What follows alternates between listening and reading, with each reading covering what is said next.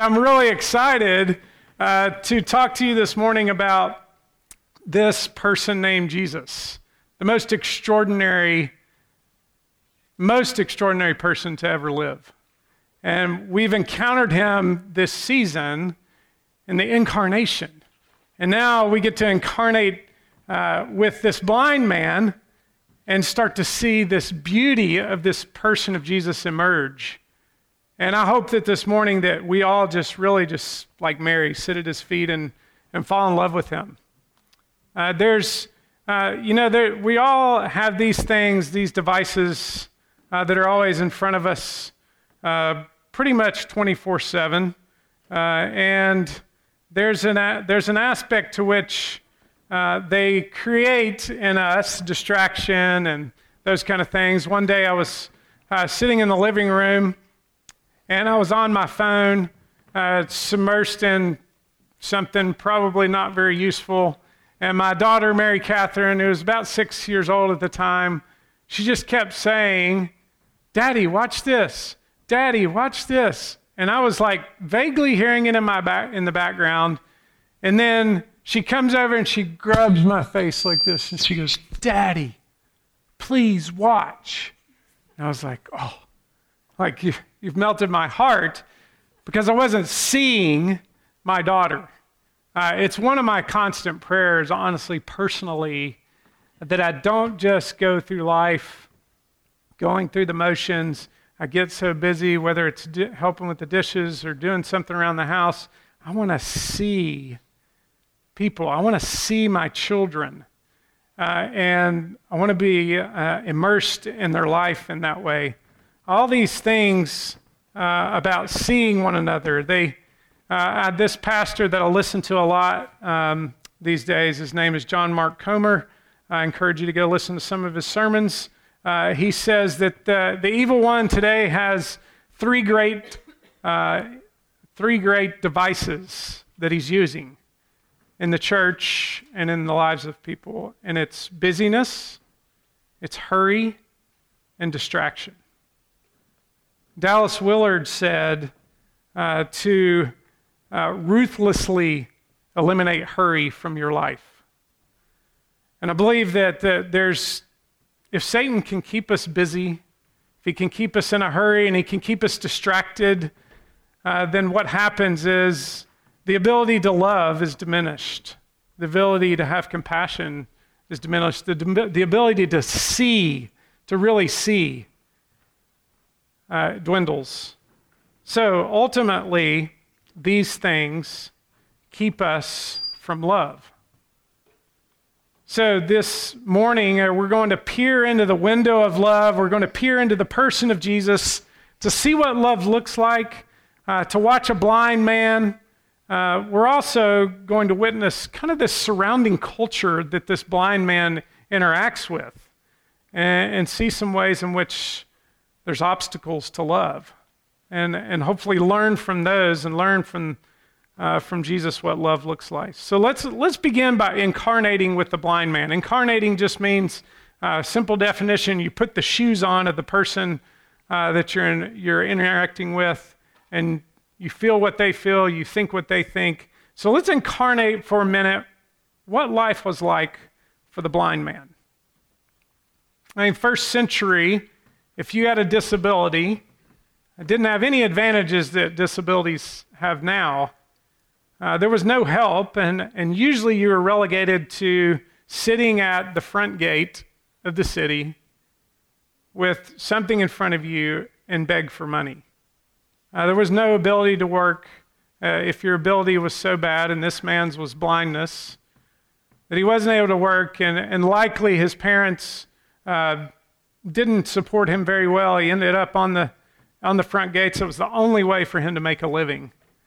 So the only way he could have food and eat is to beg. It would be like it would be like if you had a disability that wasn't able to work and no one supported you, and you went and sat at the front door of Pruitt's with a can in front of you, and you begged every day of your life just to survive. This is what it was like for this man. a beggar at the front gates. And so as he's been blind from, the text tells us that he's been blind from birth. So imagine that for a moment. I don't think there's anyone blind in here today. So it's really hard for us to incarnate with this man. But imagine the only thing he's known is complete darkness. He doesn't know what his parents look like. He doesn't know what the other beggars around him look like. He doesn't know what the city walls look like. He doesn't know what a tree looks like. He doesn't know what the dust of the earth that Jesus is going to use in a minute. He doesn't know what that looks like. He doesn't know what the synagogue looks like, what his community looks like. He's been cast out to the city gate, wandering in darkness, and then Jesus Christ enters his life. Do you notice what the first thing that Jesus does? Look at verse 1 with me. And as he passed by, he saw a man blind from birth. And his disciples asked him, Rabbi, who sinned, the man or his parents, that he was born blind? So the very first thing that Jesus does is what? He sees. You realize that there's no one who's ever walked the planet that saw like Jesus saw. And I'm not meaning like he could read people's thoughts and those kind of things. I mean, he really, really saw people. His eye, the most common emotion that expressed in Scripture for Jesus Christ is compassion. What do eyes of compassion look like? We know what eyes of anger look like. Could you imagine peering into the compassionate eyes of Jesus? And Jesus saw this blind man. He really saw him, and his heart was moved with compassion. And this is a pattern all throughout the Gospels in Jesus' life, that he sees, his heart is moved with compassion, and then he does something. It's the beauty of this person that we're encountering, that he's not caught up in the busyness, the hurriness, and the distraction of the world. We learn, when we watch Jesus, we're learning what it really means to be human. It really could be that none of us have experienced the fullness of humanity because we're fallen humanity. Jesus, the fullness of humanity, when you open the Scriptures and you're reading this story and you're reading the Gospels, you're watching fullness of humanity live. You're watching humanity 2.0. You're watching the better Adam. So Jesus loves this love for this man. His attention drawn on him seems to be long enough. This is somewhat inference, not clear in the text, but I think it's accurate, that Jesus saw this man lying or sitting or standing at the gates at the front of the city, and for some reason he at least sees him long enough, and his gaze is on him long enough that his disciples, it triggers a question for them. And their question is, who sinned, this man or his parents, that he was born blind? So what's the first thing we see? That Jesus is moved towards this man, and what's the reaction of the disciples? Well, their reaction is they judge him. They don't see a person, they see a theological question to be answered by the rabbi. They don't see a person who needs love, they see a problem that needs to be fixed. They are, in essence, passing judgment on the man. Why? Because they're not seeing. They're not seeing, so therefore, it's easy for them to cast judgment. So the first obstacle, really, of love that we learn from the disciples is that judging is an obstacle of love. It's an obstacle to love. I think of my own busyness, my own hurry and distraction, how it's related to judging. I mean, think about that. Think about how easy it is to judge. Remember, all the times you're in a supermarket or something and you see a child acting up and you watch the interaction of the parents, and what goes through your mind? Yeah, she needs to whoop that son or something, You come up with something. They need more discipline in their life. Or we're walking into a room, even this morning, in the community of Christ, and our hearts are measuring and judging. Is this part of our fallenness? And distraction and hurry and busyness, in my opinion, creates more judging. Because it's just really a lot easier. It was a lot easier for the disciples to just judge in this moment than to actually enter into the mess. Judging treats people like objects. Judging stands at a distance and makes quick assessments. Judging doesn't enter the mess. Judging puts self on the throne. Judging is easy. Notice how Jesus teaches us how to love in this passage. He doesn't judge the man, but he moves towards him. He incarnates with the man. He sees him and moves towards him and moves to heal him. He sees that he needs love. He's not a problem for Jesus, but he's someone who needs love. The disciples bring this real hard theological question that I'm really not going to answer today. I'll let Jimmy do that later. Who sinned, this man or his parents? Jesus gives the answer to the disciples, and he really gives the answer that says it was not his parents it was not the man that sinned or his parents, but that the works of God might be displayed in him. In essence, Jesus is saying it's not as simple as saying that sin caused this problem. Like there's a whole realm. Jesus is saying this is way more complex in the providence of God and the glory of God than just a simple black and white answer that the disciples seem to be wanting. But in the case of this case, it really is interesting that the reason for the suffering, Jesus sometimes says the Lord disciplines those that he loves. And then in this case, he says, no, it's not the discipline of the Lord. It's that the glory of the Lord might be shown, that his works might be seen, that I might bring healing and God might receive glory.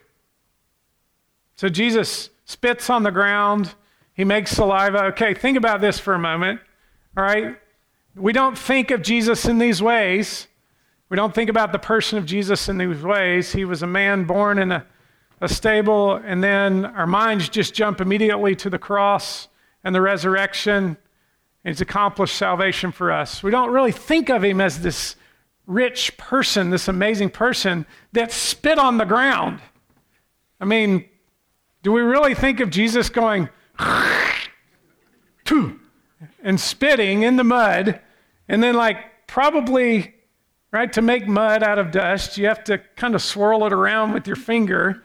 So he's taken this nasty big wad of spit, he swirled it around with his finger, and he's made mud with it. Now he's playing with his own spit and mud with his fingers.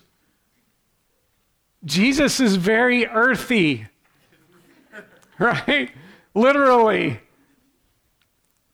Isn't it beautiful to think that the very one who took man and formed him from the dust of the ground spit into the dust of the ground to once again bring life to another man? To think that we often think of Jesus as just this lofty person who's floating above life. The gospel writers don't often defend the humanity, the personhood of Jesus. They're often defending the divinity of Jesus, that he truly was the Son of God. because they were often assuming, like this blind man says, it was a man named Jesus. And I believe culturally today we're on the opposite end of that spectrum. Perhaps we're not having to defend in the church the divinity of Christ.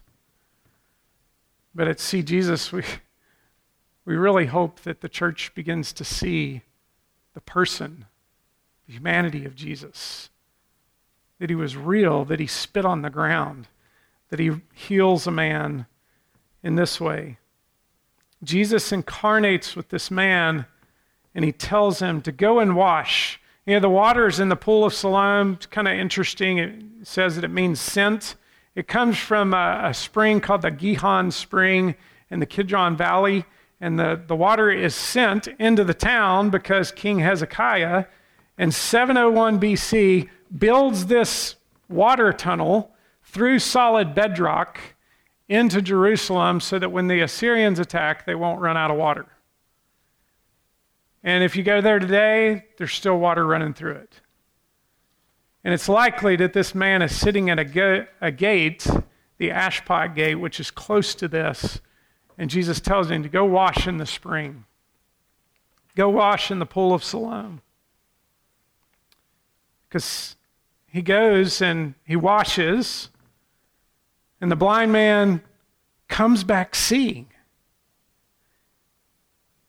Could you imagine what's happened? This whole man's life, the whole trajectory of his life has been turned upside down. He's gone from total darkness his entire life, and now he sees full color. He sees trees, he sees birds, he sees the dust, he sees people, he sees their faces. He gets to see the community that he lives in.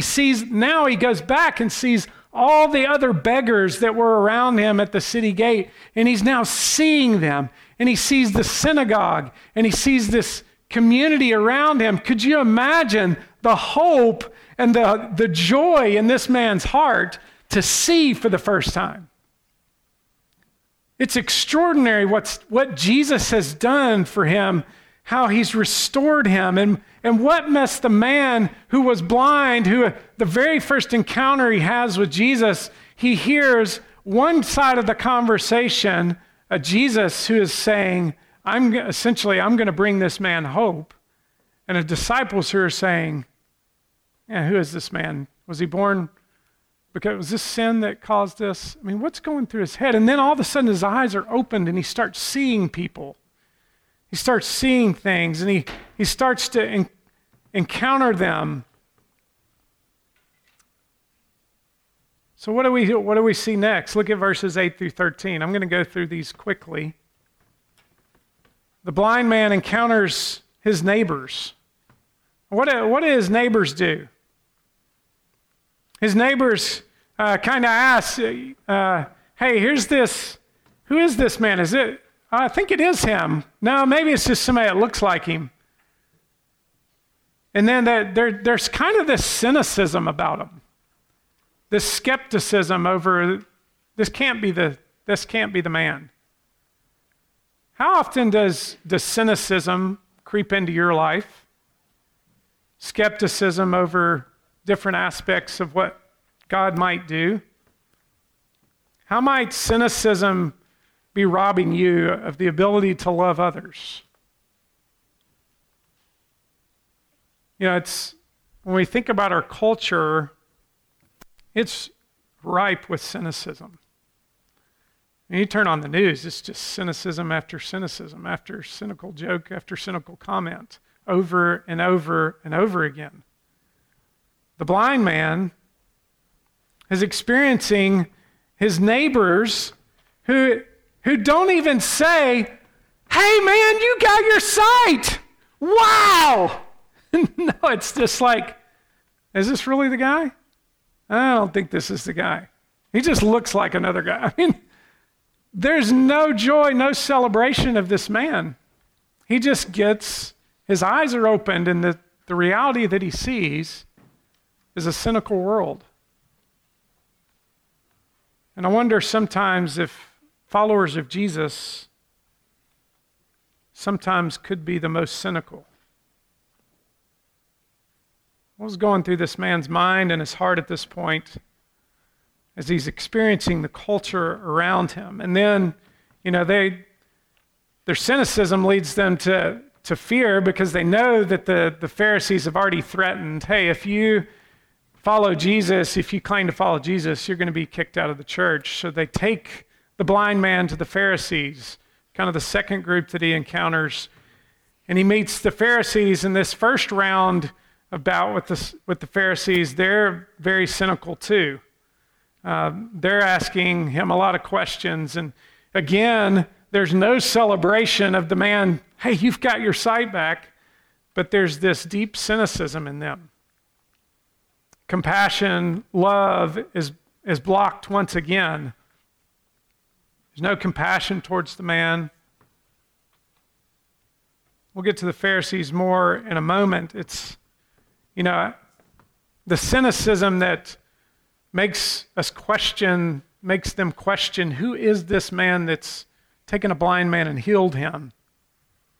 Albert Einstein has a famous quote. He was a devout Jew, and he said this: "No man can read the Gospels without feeling the actual presence of Jesus. His personality pulsates in every word." And his last phrase is, "No myth is filled with such life." Who is this person that they're encountering? The blind man is encountering a cynical neighbor, judging disciples, cynical neighbors, cynical Pharisees, and then he encounters his parents. And what do his parents do? Again, there's no recording in John that his parents went and celebrated with him. Like, my son has been given sight. They just confirm, this is the one that was born blind.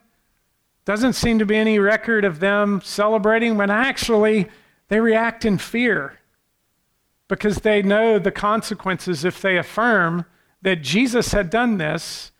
It means that they're going to be excommunicated, which means they lose all privileges in their community. And it'll probably be a public pronouncement. And so they're unwilling, as this man's parents, to incarnate with their son.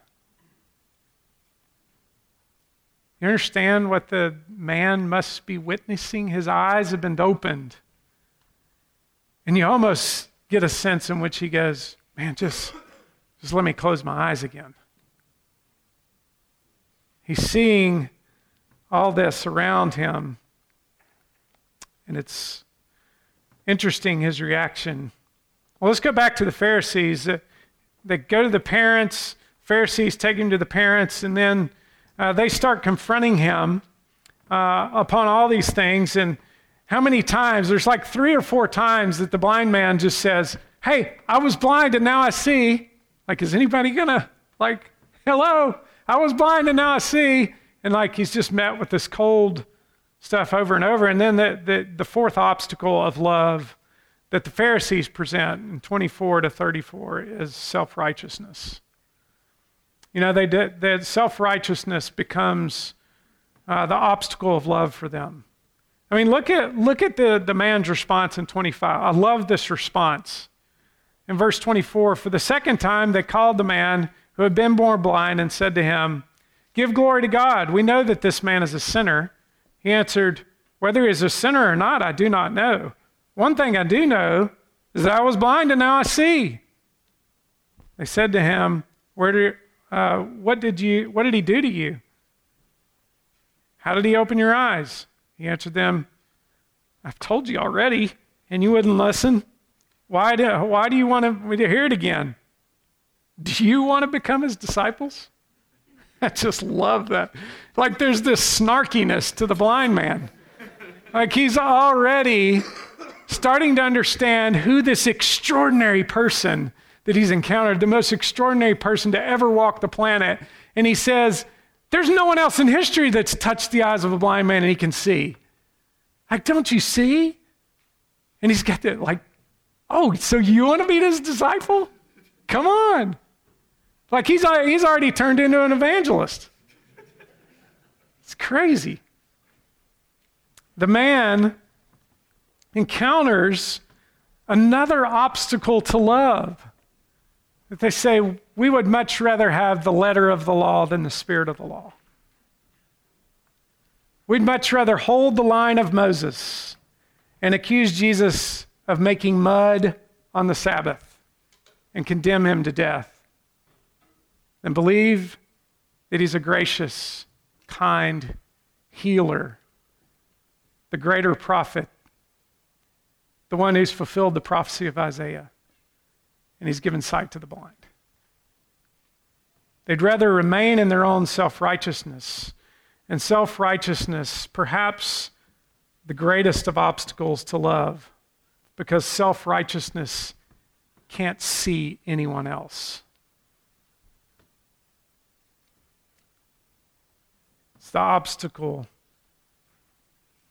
You know, I often have these self-righteous streaks in myself.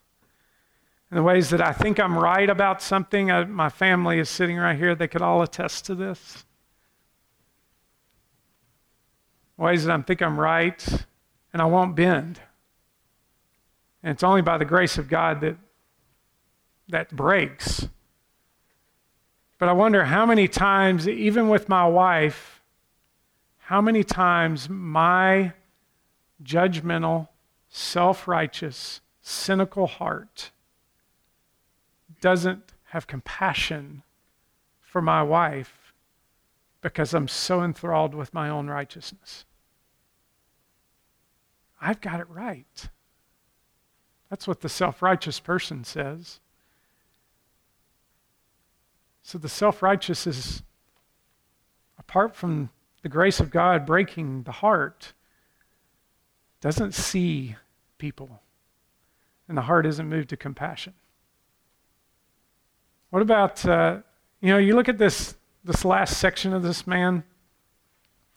In verse 34, at the end of this whole conversation with the disciples, he's cast out again. Now this man has been cast out 2 times. He was cast out as a blind beggar. He receives his sight, and now he's cast out of the church. Double whammy. His eyes have been opened. He's seeing realities. You know, the lack of compassion from others, it's interesting, isn't it? It doesn't seem to bother the man. It's really fascinating. He's so certain that he's encountered the most extraordinary person to ever live. His security in this person named Jesus makes all this cynicism and judgmental and self-righteous things that he's encountering, he's immovable. He knows who he's encountered. He knows that he's experienced this amazing person named Jesus. And Jesus comes back in at the end of this scene. It's part of the reason I want to cover the whole chapter, because it's the beauty of this person of Jesus that provides space. Paul Miller talks about this all the time, that how Jesus just provides space for faith to grow. Notice he heals the man. Jesus really disappears from the scene. And then at the very end, look with me at verse 35. Jesus heard that they had cast him out. And what does Jesus do? I love this. This is gospel beauty. And having found him, he said, "Do you believe in the Son of Man?" Jesus went and found the man that had now been twice cast out. I mean, do you see how just the Gospels pulsate with this kind, gentle, humble, not overtly in your face, but a person of Jesus who simply just asks questions and lets faith grow and watches and listens. He's so caring as he engages the heart. It's almost like the loop of his love is closed because he went and healed the man. And now he's given him ultimate healing and salvation because the man says, yes, I want to know who this is. Who is it? And Jesus says, it's me who you see. The first one in this whole encounter to acknowledge that the man can see is Jesus. Do you see the dignity with which he loves people with? Oh, the beauty of the person of Jesus, that he always encloses his loop with a personal act of love. So I want to close with this. As you think about these things, it's really important that we hear that John is showing us the person of love, that we may really be awestruck with the beauty of who he is. Now, I'm a PCA pastor, so I'm getting on to myself in the midst of this. We don't necessarily fully take from this passage that, yes, I fail at compassion. My self-righteousness gets in the way. My judgmental spirit gets in the way. All these things, we do understand those things. But oftentimes, here's what I think we fail to make a full picture, is that we often say the gospel is to be preached to my heart. I need to repent of the ways in which I'm not compassionate. That is 100% true. But we also need to give people the realities that we have been united by the Spirit of Christ to the most amazing person of Christ. And that because of that, the Spirit is propelling and pushing and pruning and molding and shaping you for one purpose, that you might give glory to God as you look more and more like Jesus. So what do we do with this passage? We don't just say, preach the gospel to yourself, I failed at compassion, I'm going to repent and believe. That is true, but we also fix our eyes on Jesus. And we learn from him what love looks like in all the graces and all the power of the Holy Spirit. Now I can go and I can begin to love. And I can begin to ask the question, Jesus, how would you love this person? How did you incarnate and enter into the mess of this blind man and restore life to him? How can I do that with my wife? How can I do that with my children? How can I do that with my coworkers? How can I do that with students I'm in class with that really annoy me? How can I begin to look like Jesus as I love? That is the trajectory that Jesus has for us. One last comment. The disciples learned from the person of Jesus how to love. And proof of this is in Acts 3:4. You can look at it later. Jesus is ascended into heaven. Peter and John are walking into a city gate. And they see a man with a disability. And you know what Luke says in the text in Acts 3:4? It says, Peter and John fixed their gaze upon him. Where did they learn how to love? From watching the person of love. They watched the way he did life. It wasn't just a gospel transaction for them. It was a real person that they had seen, the most extraordinary person do life and love like no one they'd ever experienced. And it changed the way they did life. So may we love like Jesus loves. Let me pray for us. Jesus, help us by the power of your Spirit to really be followers of you. That means we're watching you. We want our eyes to be fixed upon you because you're the author and perfecter of our faith. Lord, thank you that you give us life and you restore sight. And then you give us the realities of what love looks like. May we spend all our days, the remaining days that you have for us here on this earth, sitting at your feet, learning from you how to love, that we might go and love others and love the Father and fulfill the greatest commandments. We pray these things in Jesus' name. Amen.